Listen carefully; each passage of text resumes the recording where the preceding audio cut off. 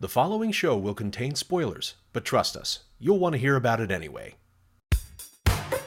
You little turds are gonna have to learn you can't run from the ice cream man! Welcome to Subversive Cinema. These films risk causing harm! They should be banned! I'd like to do any of these two guys at the same time. What? Hell yeah! I don't owe you any book. No more books! Subversive Cinema. Hello and welcome back to the show. It's your host Art here with Subversive Cinema to be your Sherpa to the strange, wrangler of the weird, and purveyor of the peculiar. And we are continuing on. We're almost done our special in-depth review of the mighty works of Neil Breen. We're now going to be talking about his fourth film, Pass Through, from 2016.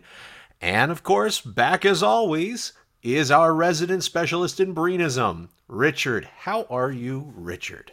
I'm doing great. How are you, Art? I am fantastic having seen this movie. As I confessed to you off the air, this is the one Neil Breen film I had never seen. So I was kind of excited going in because I didn't know what to expect. I have certain thoughts about Twisted Pair, which we'll get to next time down the road. And, you know, we've already talked about Double Down and Fateful Findings, and I Am Here Now. And I did not know which way this would go. And I am very pleased to say that it went just how as I was hoping. It's as much as one can with a Neil Breen film.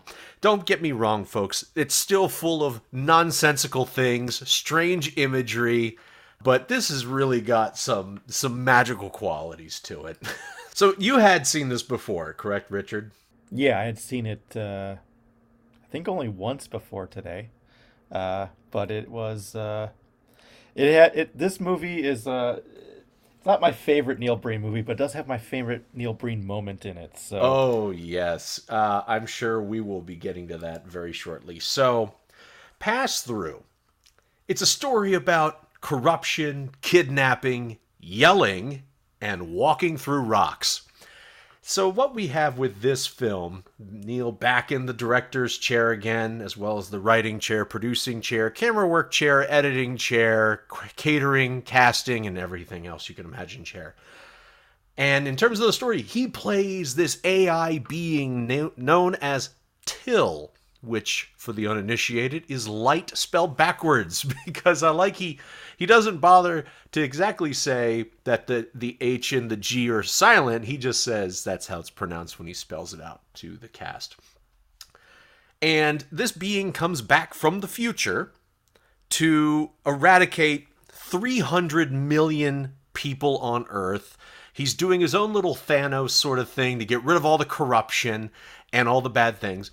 Along the way, he encounters an escaped immigrant, I'm guessing, in Amanda, who is running away with her niece, which I will talk about shortly because the way she is introduced is fantastic.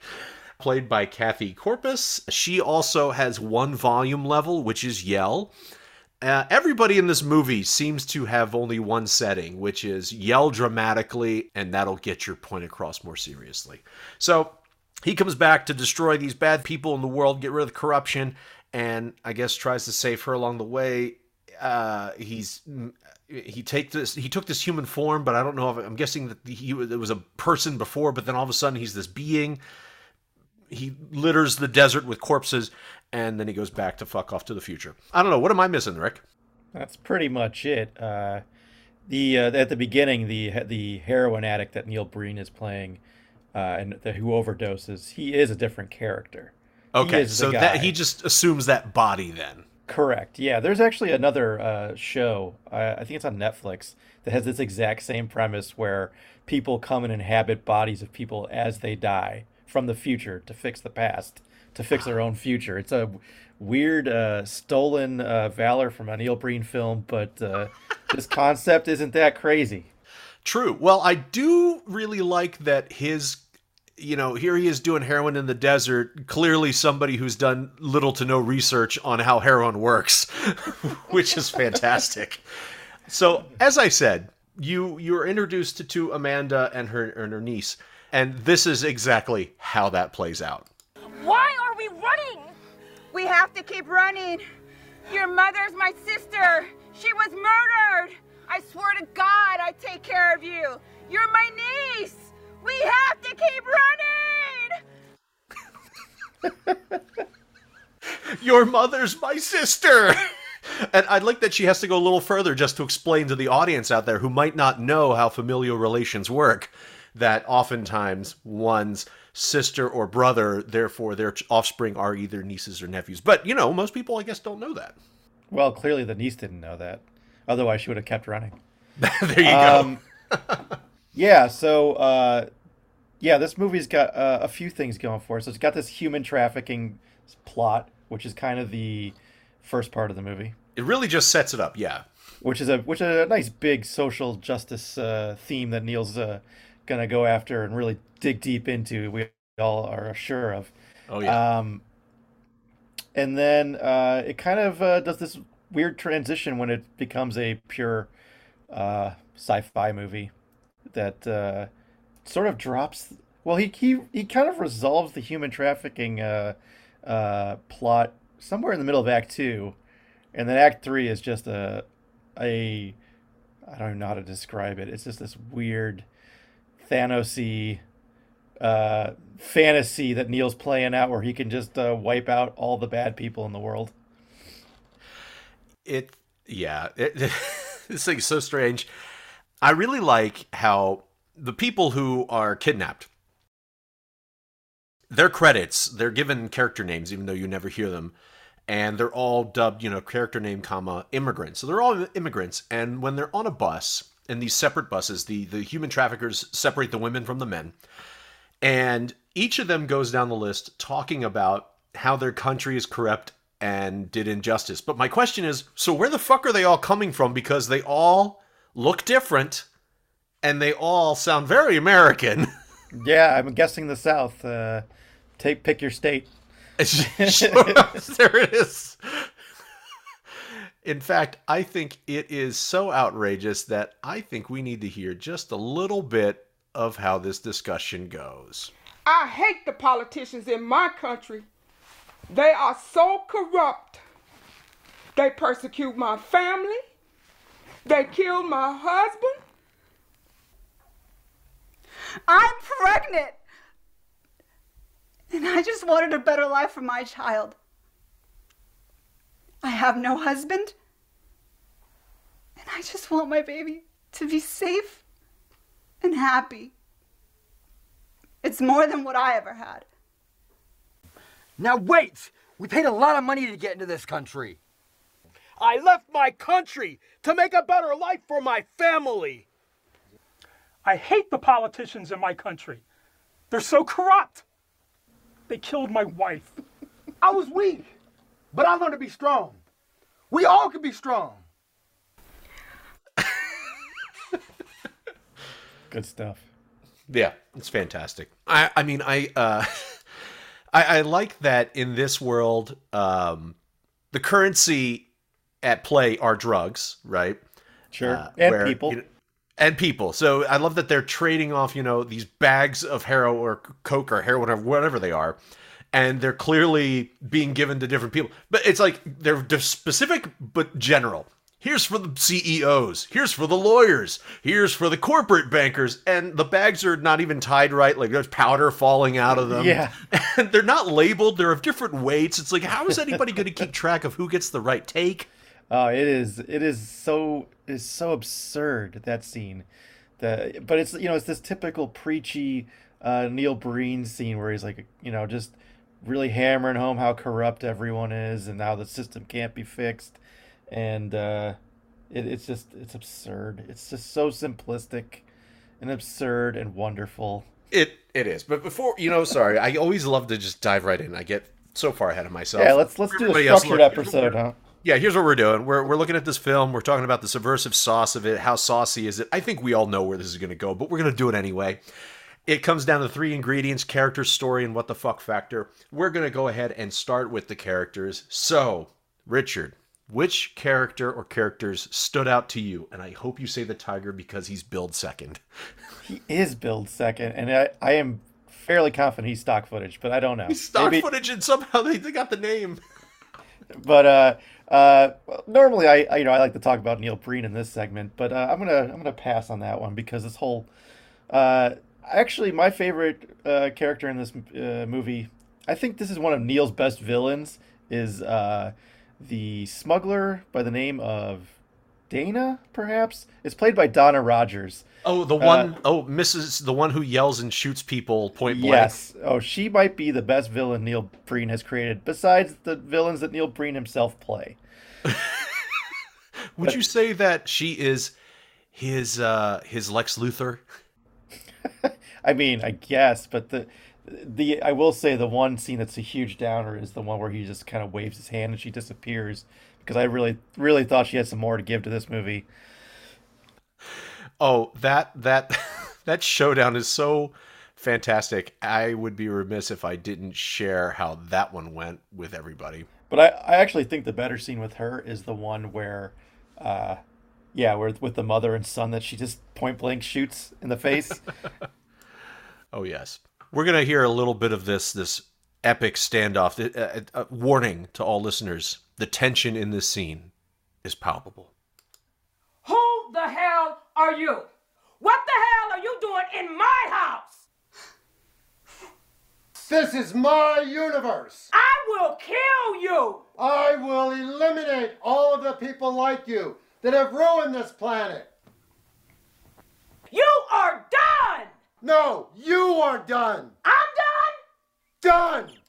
And then she's done. And then he slowly backs out of frame and she disappears. Oh my God. And then I just happened, you're right, when she doles out some vicious justice, doesn't she? Well, first is when she comes up, when they first get the immigrants, and then she goes to the pregnant woman, and then she takes her to task. Stop! How many months pregnant are you? 7. Oh, really? She rips open the shirt, and a pillow of drugs falls out. And more drugs. And then we do one of Neil's classic repetitive pan shots over bad props. Yeah. Yes, she is a wonderful villain. Yeah, and I feel like Neil's movies really do lack a good villain. I think a lot of times he ends up becoming the villain. He's definitely the villain of this movie. I mean, he genocides 300 million people. I don't see how that is anything other than villainous. Even if they are the 300 million worst people in the world, they are still 300 million people. But they're all the worst kinds, right? Isn't that what we I guess. He goes into that newsroom and just wipes them out too, and they're just kind of like shitty, but I wouldn't say they're evil. I know, but I just love that that they are stand-ins for a variety of news networks. What an asshole that politician was. I can't believe you just said that. He is so damn extreme and biased. 5, 4, 3, 2, 1, 5. Okay. Action. Thank you, Senator, for that thoughtful and sensitive interpretation. Very thoughtful and insightful. Hypocrites. But I also, again, Neil's back in action in rare form with his classic copy and paste dialogue, where one person says it, but just to drive home the importance, the following character has to say it as well. Oh, yeah, absolutely. My character that I need to point out is this old astronomer professor guy who apparently gets 12-year-olds to do his bidding for him to look for signals in the sky. He's sitting there huffing on this can of, I'm guessing, oxygen more than Dennis Hopper did in Blue Velvet. And he's just this sad man in this bed who is, I think, everybody's grandfather at some point when he has... Where is this? Well, it's hard to find because this subplot is it doesn't really fit the film. It's kind of like here. You have these kids who are like following radio signals to find this alien being, and this professor's also researching them, but he's got the kids doing the work or something, and then this loose end does get tied up at the end of the film, but I don't understand the point of it at all. I guess they just want to find that weird red dot in the sky that the pimples. Yeah, exactly. That is Neil Breen, or the AI, I suppose. So yeah, okay. So here's the scene where he's pretty much everybody's grandfather at some point. Hello? Do you see anything? What do you see? Hello? Hello? Dead connection. I tell you what, though, the audio doesn't hold a candle to the performance that he's turning in. There's so much angst and frustration in his old man eyes that it's really begs to be seen for real. Well, speaking of that, there's a moment in this movie where the niece is watching Neil like fade away into some rocks. Yes. And then she has the most puzzled look on her face, and it like is the perfect encapsulation of the audience at that moment. And I just wish there was some audio that would work for a podcast. I know. You're always gonna have to go see it. Yeah. Because it is a beautiful moment. Absolutely. Oh man. I also have to. I guess I'm gonna lean into Amanda, the aunt, because of, again, the fact that she has one volume level, which is yell. That is my other one. Any other characters for you, sir? Why don't we talk about Neil's character in this one? So this one I feel like is basically, we were saying last week, or whenever this podcast aired, for Double Down, that Neil likes to recycle a lot of his themes, and I think he's got a lot of I am here now in this character. It's sort of a space Jesus again. He doesn't have the circuit boards. He's not he's not crucifying anyone, but there's some weird stuff here. And then he's also got a bit of the Double Down character as well, who who likes to sleep in the dirt and eats out of cans. So many cans in this movie. By the way, the Neil Breen maid service, I recommend to everyone.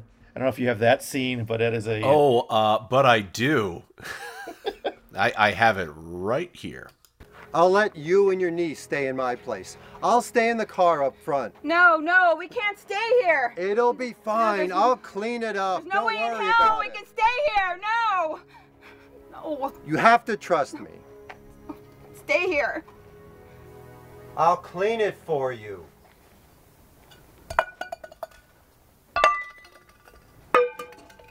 He's just throwing shit out the door. Oh my God! What are you doing? How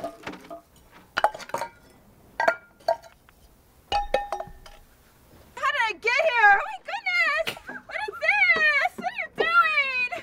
Oh my God! It's clean. It's all clean.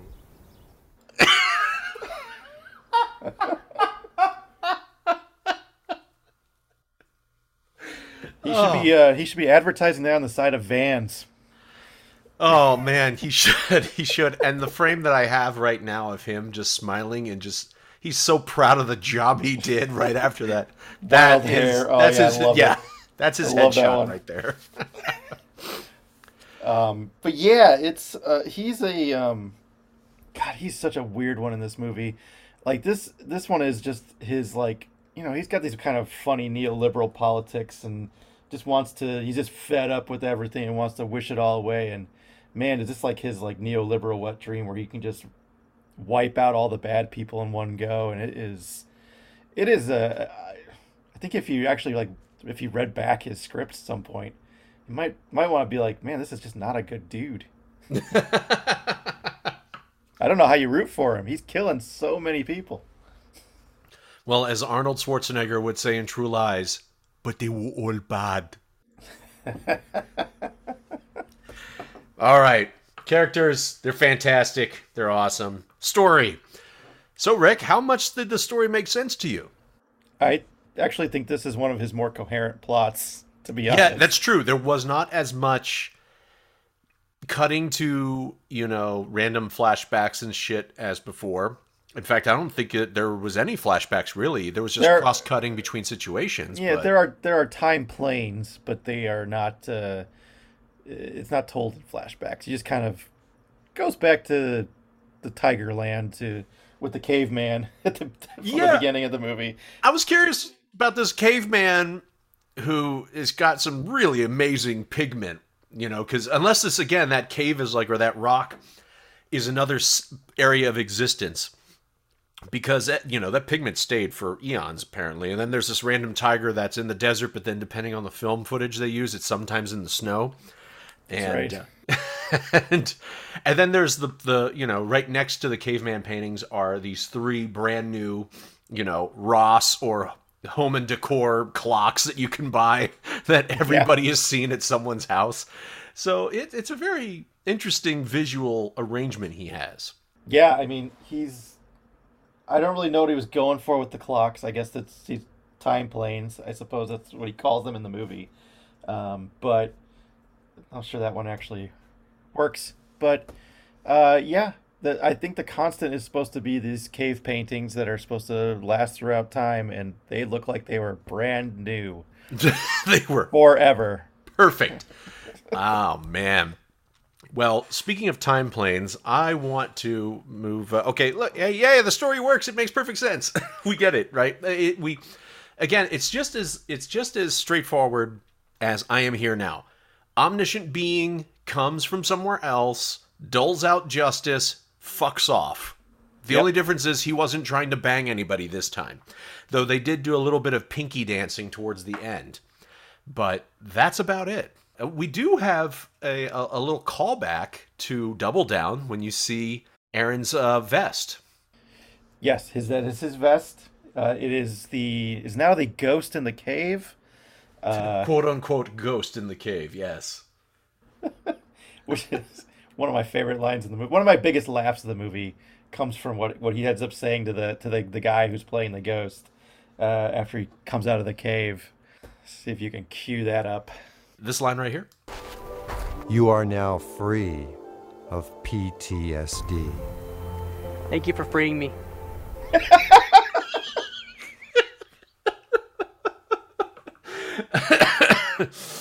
It's shades of the in I Am Here Now of the guy in the wheelchair. It is. A lot of this stuff comes full circle as we get on in these Neil Breen movies, and he's definitely borrowed a lot of his older stuff that maybe didn't work the first time. He's trying it again here, and I think sometimes it actually works better. Definitely the Double Down stuff works better in this film. So before we move on to the WTF, one thing I just thought about: do you think that Neil in this film, by talking about different time planes, and I guess if we want to look at that, multi-world dimensions, however the other phrasing would be, do you think he's trying to say how this movie, in a sense, validates and makes all the other ones actively accurate as well, but because they're placed in different universes? Sort of like how they were doing that with, spoiler alert for anybody out there, Spider-Man No Way Home, where, this movie validates the other 2 franchises as them being other worlds. Because if you look at Double Down, I Am Here Now, Fateful Findings, specifically I Am Here Now and Fateful Findings, there are such catastrophic events that are done in the name of curing corruption, yet corruption seemingly just comes right back every time if it's all in the same world. So do you think that these are different worlds, and this is his way of saying it's a multiverse, and that he is essentially this being in different multiverses taking on different roles to cure corruption each time? That's an excellent question. I'm kind of curious how he approaches it. I mean, just as a fan and watching the movies, I'm very tempted to believe there's a cinematic universe here at work, if you want to use that awful marketing slogan. But yeah, he does kind of revisit the same themes a lot, so it doesn't really make sense that Space Jesus would fix his experiment in I Am Here Now, and then all of a sudden another AI has to come and fix the experiment again. Yeah, I don't know. I have to believe that there are their own separate universes or multiverse, parts of the multiverse, however you want to call it. That was just something that occurred to me in watching this one. It's a great question for him, I would say. It's a great question for Neil Breen. At some point, he should be forced to answer that question. That's right. If he has made others come to task to face their corruption, he must be made to come and stand in front of the jury of the people to tell us the truth. And Neil, if you happen to fall upon this podcast, please reach out to me. I'll at you on Twitter. I'll do what I got to, but we need to know. Yeah, we'll buy you a drink in Vegas. Let's get some answers. Done. Okay, let's move on to the WTF. And to fire it off, I need to play the audio of the moment that I texted you that it made me laugh nonstop for at least 2 minutes afterwards. Don't come near me. I'll kill you, you fucker. I won't hurt you. Oh. She just beams him right in the fucking head with a rock.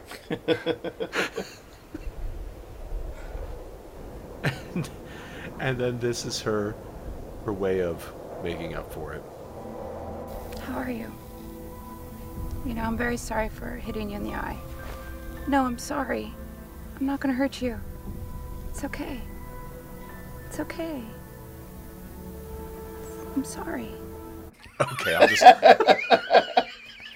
There it is. Okay, so WTF, man. As a Neil Breen film goes, there's plenty of things for us to talk about in terms of what the fuck just happened. From the random piano, the dead piano in the desert that suddenly plays a fun little ditty once he puts his holy AI hands on it, to the weird shadow puppet creature that crawls across the desert, to, of course, the vet hiding in the mine who has his own shadow ghost, I guess, or something. I'm not sure where that played into it because he said, I did the ghost, but we never saw one prior to that. Yeah, originally I thought the ghost was the AI spirit inhabiting the body of the heroin junkie that Neil's playing. Yeah. But then there's this guy who's also creating shadow puppets that I don't know what that is. It's kind of random. My WTF moment. I'm going to talk about my favorite sequence in all of Neil Breen's movies. Yes. It is called, I call it Neil Breen at a cocktail party. Oh. Okay, that is a different sequence than the one I thought you were going to bring up, but I do love this cocktail party sequences. Continue on, sir. It is easily my favorite writing from Neil Breen. It's got everything. It's got the lack of subtlety, the awful stilted dialogue from people who are just talking about secrets and terrible things as if it's nothing, and then there's just Neil to offer his commentary, and it is just truly bizarre. So I guess the setup here is he's already started disappearing people, and he just goes to a random mansion and disappears the two security guards who are working the door. I don't know what they did wrong. Well, they work for the corruption, so they're helping it. And then he just kind of attends a green screened mansion interior cocktail party, and I'll let you play the scene. Oh yes, this is one of those sections. As CEO of a major bank, we manipulate interest rates to serve our best interest. Oh, with no concern to the customers, of course. They have no control over us. This also helps our stockbroker friends who manipulate their markets to the broker's advantage. It's all a game. We make a fortune at our insurance companies, overcharging customers and hospitals, and there's nothing the customer can do about it. We have the backing of the politicians. Medical research could have cured cancer and other diseases 75 years ago. We won't let that happen. We'd lose too much money. Isn't that cheating the public? Yeah, I should do a supercut of each of his reactions. They're all so fucking good. Oh, they are. Oh, man. Let's see. Isn't that betraying the public's trust? We'll see how fast I can do this in real time. Isn't that immoral? And then he like leaves, right? He leaves this party, and then this wonderful. They're all like, "Who is that guy?" Yes, and I love the fact that he's been at this party the whole time, and they're talking about all these secrets, and then it's like, Who was that guy? I have no idea. Never seen him before. Who was that guy? I have no idea. He must not be from here. You know how people just tell their darkest secrets. I know, they're just random going to strangers. literally put it all on the fucking table to some random guy who's just standing in their living room. And then at the end, Breen makes his Neil Breen exit by blowing up the house. Oh, of course. This is where spoiler alert for what's coming with Twisted Pair, but this is where he really starts to bring in the big effects. If it can be destroyed by the truth, it deserves to be destroyed by the truth.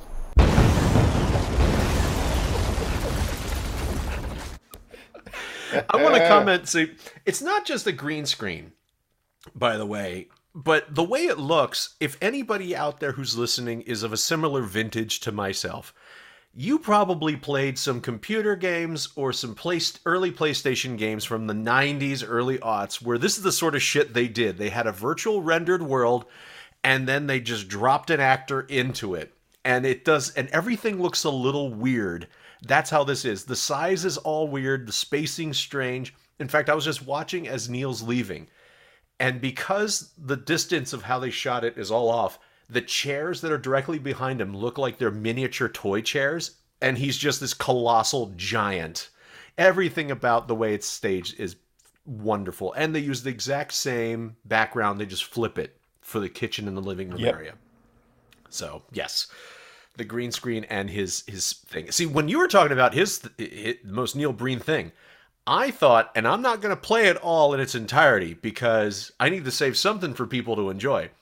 But Neil doles out his manifesto in this film. It is a 4.5-minute monologue after he disappears the news anchors. And he just lays it all out for 4.5 fucking minutes like this. I am not of this earth. I am artificial intelligence from far into the future. I have taken on this human body in order to communicate with the humans. I have taken control of this international media center. What you are seeing now is being broadcast throughout the world. Human evolution has ended, and there can be no further advancement. The turning point is now. There are genetic and psychological limits to the primitive human species, and you have reached those limits. And if you like that, there's another 4 minutes more just calling your name, and it gets fucking better. Yeah, it's his call. It's his call to arms, and it is. I feel like all 4 of his movies have been building to this moment, and he just lays it out, hits you over the head with it. He's that Rolls Royce driving over you over and over and over, and yeah, it's unhinged. He is as subtle as Gallagher's mallet. It's just so fucking delightful. I feel like I know Neil, even though I don't know Neil, in that he's the kind of guy that once he learns or hears about something, he has to just do it and use it as much as he can. So in the first, Double Down, his first film, there's stock footage as a thing I can purchase and I can use and I can build my world. Fuck it, I'm going to throw as much stock footage in as I can. And he started to sort of pare it down as he went. Just like how with I Am Here Now, we were talking about the cross-cutting between him and the alien self and that shuddery sort of look and feel. And then that was another technique he learned. And then now for Twisted Pair, we're seeing him dabble in the virtual sets, which we'll see quite a bit of in Twisted Pair. And because he had a drone, he used it as many times as he could with no motivation. There was numerous sequences where it was just practice footage, seemingly, of him walking around and zooming in, zooming out. But I just love the fact that Neil's the kind of guy, he has to be the kind of guy, that if something is new and cool, he's like, I want to do that, and we'll use it. But will it work, Neil? Doesn't matter. We're going to use it anyway. And I have to respect the man for that moxie. Sure, yeah. And he's even started in this movie dabbling with, like After Effects. He's figuring out how to do mats and stuff and rotos, and he's trying to figure out ways to use it. But like you say, he has to learn how to use the tool, and he just does it by overusing it and then figuring out the best ways to use it, and that's what he ends up doing. So his movies do get better and better as they go. You'll see in Twisted Pair, he really goes full effects crazy. And it's fucking great. It is. It is just like, it is such a weird, it's kind of weird too, seeing, because he's a novice at this, but the way he uses the tools as a novice is something that pros would never even consider doing, and it's just amazing. It's delightful. This movie has some of that. He kind of, I don't know. It's some of it's got like some cool effects, and then other parts of this movie are very much just old school, out in the desert, jumping around rocks that Neil's known for. So, this one's a good blend. Yeah, the virtual sets are pretty hilarious in this one. I don't know. As much as I love that his manifesto, I really love the cocktail party scene. It's just cocktail party sequence is pretty boss. It's so hilarious. It's just so unrealistic. I have to say, this is at least not within Las Vegas this time.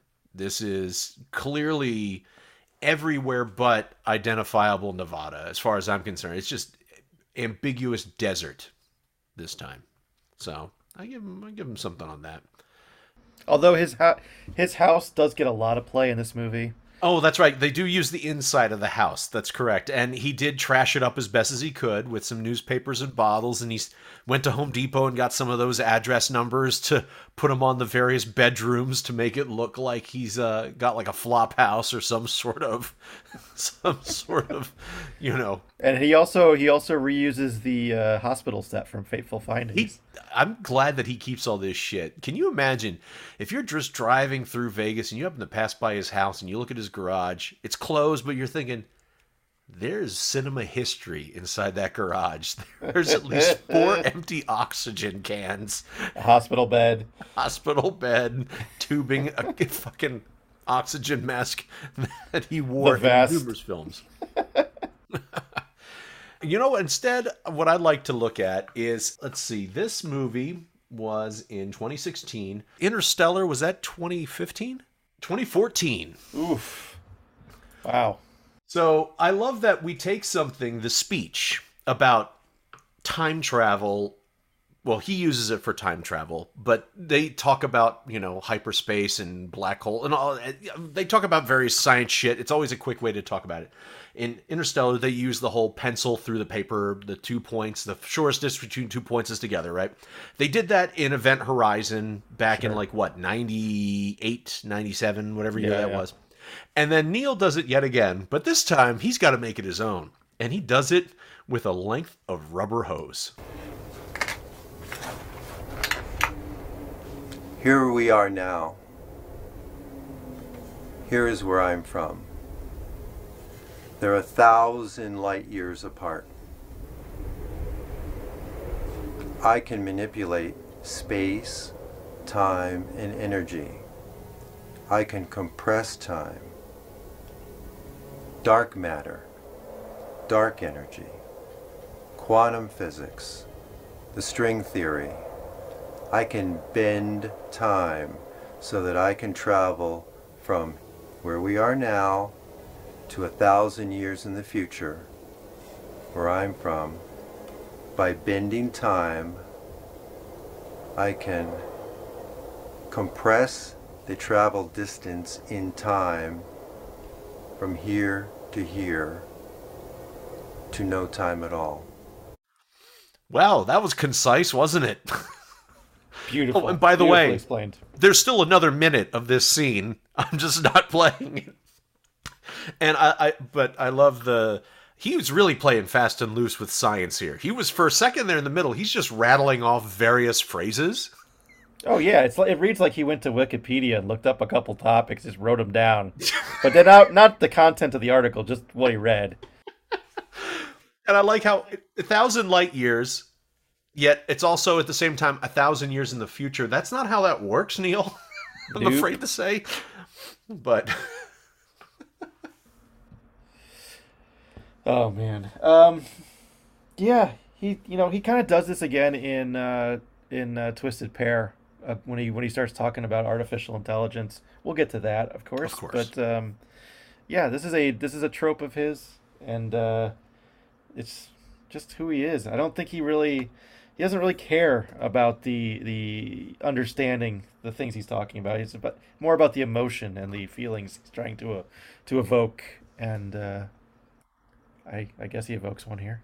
Yeah. You know, one thing you talk about recycled that I'm glad he did recycle here is the dying wish of an old man in a wheelchair, almost to the line. I lived to see it. I've waited my whole life for this.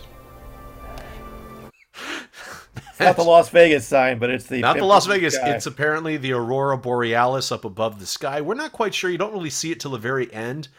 But what the fuck is that red dot? You know, is it just... The graphic, the effect is weird to me. It's the light. No, I think it's him. It's the light. I don't know what it is. It's a pimple. The pimple on the screen. It's just a pimple on the screen. Fair enough. Yeah, wow.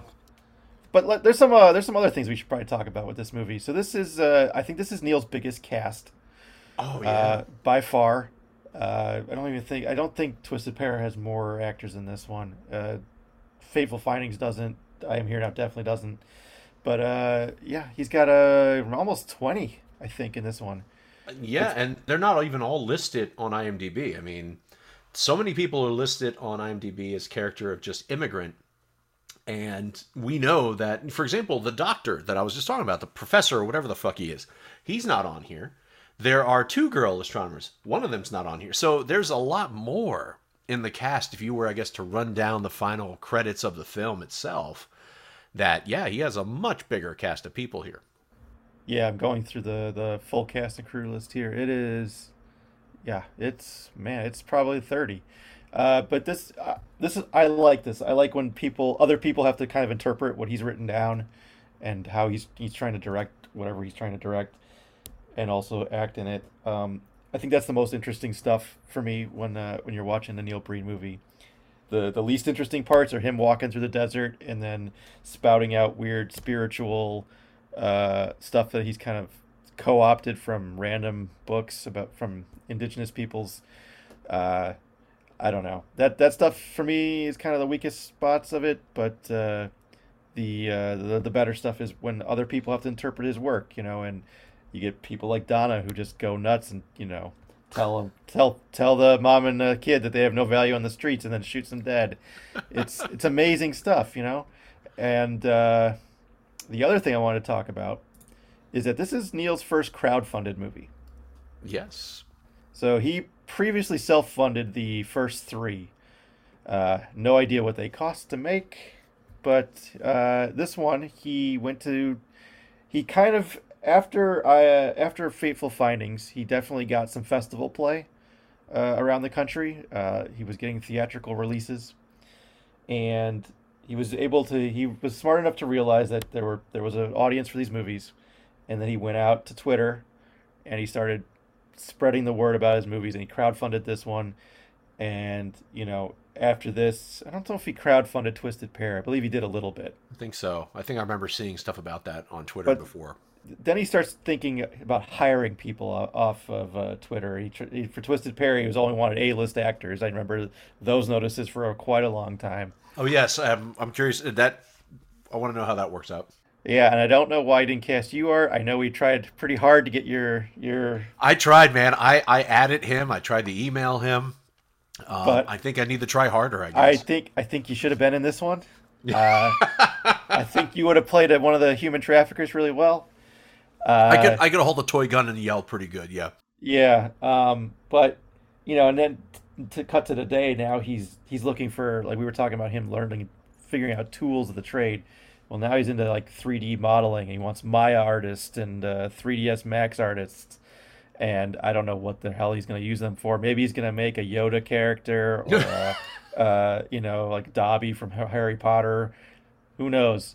Can't wait to see what he comes up with. Man, hearing that sort of shit makes me really excited. But yeah, this is Neil really growing up into a filmmaker, I think. This one, again, it's not my favorite one, but it's very, very good. Of course. You two are of no value to me on the streets. I'm all he's got in the world. Grandma, why'd you shoot her? Because I have absolutely no value for you two on the streets.